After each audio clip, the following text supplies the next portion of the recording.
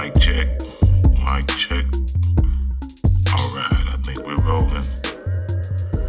Okay, let's do this. All right, hello everybody. Welcome to the Uncle Kelven podcast. I am your host, Kelven, aka Uncle Kelven, aka Kelv, aka Joe, aka Lord, aka Kelvin Shabazz, aka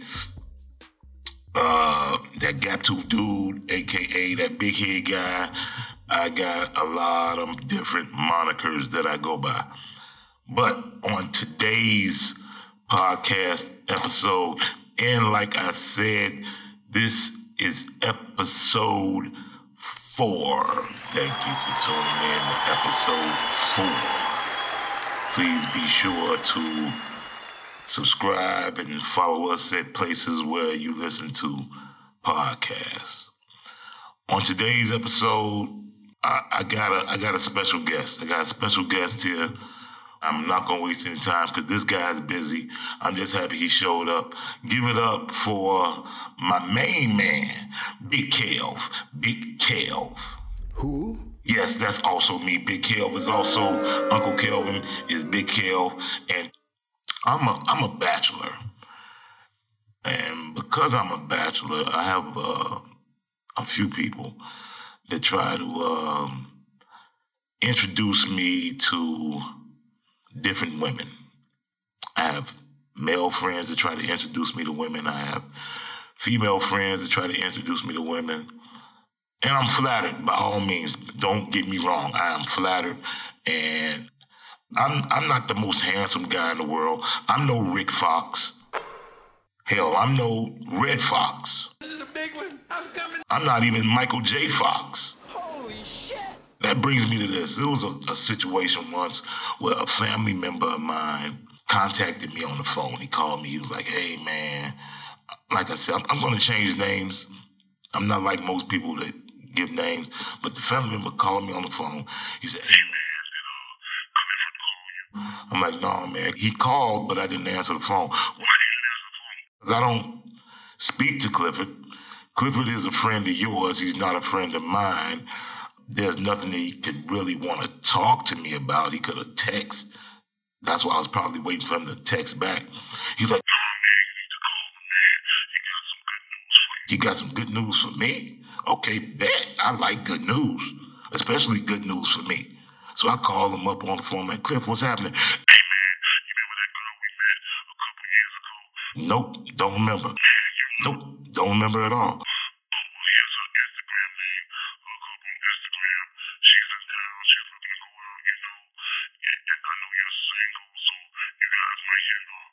Now, I'm thinking, I'm like, so I obviously met this girl before because he said that we had all met. So I go to her Instagram page, and immediately I click on it. Then I click off, and I'm like, this fucking guy doesn't even fucking know me. What would make him think that I would? And like I said, I'm not talking about anybody because I'm not the most handsomest guy in the world. But what would make him think that I would want this person? And not, she probably was as sweet as cotton candy. Because they always say they're sweet. Every time someone ever hooks me up, oh, she's so nice. You know, so, but this guy tried to introduce me to this young lady, and she just wasn't my type. And I'm thinking, this guy really doesn't know my type. He's seen me with women before, so he should know that that's not the kind of women that he's ever seen me with. But I'm thinking maybe he just, that's what he likes. A buddy of mine once told me, he was like, hey man, never hook up somebody with a person that you wouldn't date. I'm like, that's a good piece of advice, you know. And I live by that. I wouldn't hook up anybody with somebody I wouldn't date. So in turn, when people try to hook me up, at least guys, when they try to hook me up with women that are not like, you know, and I'm looking like, okay, well, this is the type of woman that you like. So, but it also goes on both sides because women try to hook me up and that turns out like super crazy. A female contacted me recently and she said, Kelvin, I got a friend of mine and she wants to meet you. I'm like, how does she want to meet me? She's never met me before. She was like, no, because she's a good friend of mine. She's a really good girl. And one day we were sitting around talking and all the guys she's ever been with have been trash. And the first person I thought of was you.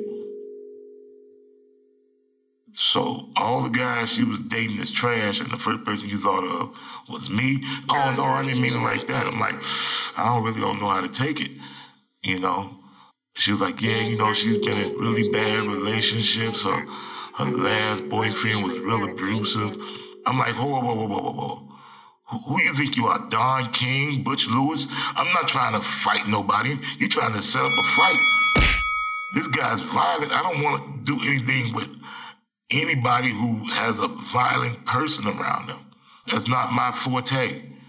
I work out, yes. I go to the gym, yes. I have show muscles. My muscles are for show. I'm not trying to fight anybody. I'm not trying to fight anyone at all. So I see that a lot of the bars are starting to open back up. That's what brings me around to this whole dating thing. So a lot of the bars are starting to open back up. And my problem with bars is the people that say they're gonna buy you a drink and then they don't buy you a drink. I'll give you an example. I knew a guy. He would come into the bar. He would say, hey, what you drinking? What are you drinking? What are you drinking? Hey, what you drinking? What are you drinking? What are you drinking? Hey, what you drinking? What are you drinking? What are you drinking? Hey, what you drinking? What are you drinking? What are you drinking? He would order everybody's drinks and his own and wouldn't pay for them. It was like he was taking orders, but he wouldn't pay for the liquor. That was the craziest shit in the world to me. He was so bold with it too. He was very bold. So the whole bar scene, I like bars. I just don't like crowded and busy bars. I like my little dive bars, 4 or 5 people, something like that. This was like before pandemic. I didn't like crowded bars. Now I definitely don't like crowded bars. And it's because in a crowded bar, I think it's sort of harder to not really talk to women, but to get their full undivided attention. To get their full undivided attention is sort of hard in a crowded bar. In a small bar where there's not too many people, she'll pay attention to everything you're saying. So allow me to switch topics real quick. Today I was thinking about a buddy of mine. I used to call him the Kissing Bandit. We used to work together at a casino. The reason I call him the Kissing Bandit is because every time he would see any female employee, he would come up to them and kiss them square on the lips. Bruh. And the women wouldn't even expect it coming. They would think he would maybe come for a hug or something, because he was real touchy-feely. I was wondering, man, what is wrong with this guy? His sex drive must be on 1 million or something. But a buddy of mine told me, no, man, he's from Puerto Rico, and that's how they do it in Puerto Rico. They're real, from the island, they're real, familiar and touchy-feely. But I'm trying to talk to him and let him know, hey, man, that shit don't fly here. But he wouldn't listen. He would still every day, hey, mommy, give me a kiss, mommy. And he would do this shit. And it got to the point where he was called into the office 3 separate occasions by 3 different women, claiming that he would come up to them and kiss them on the lips.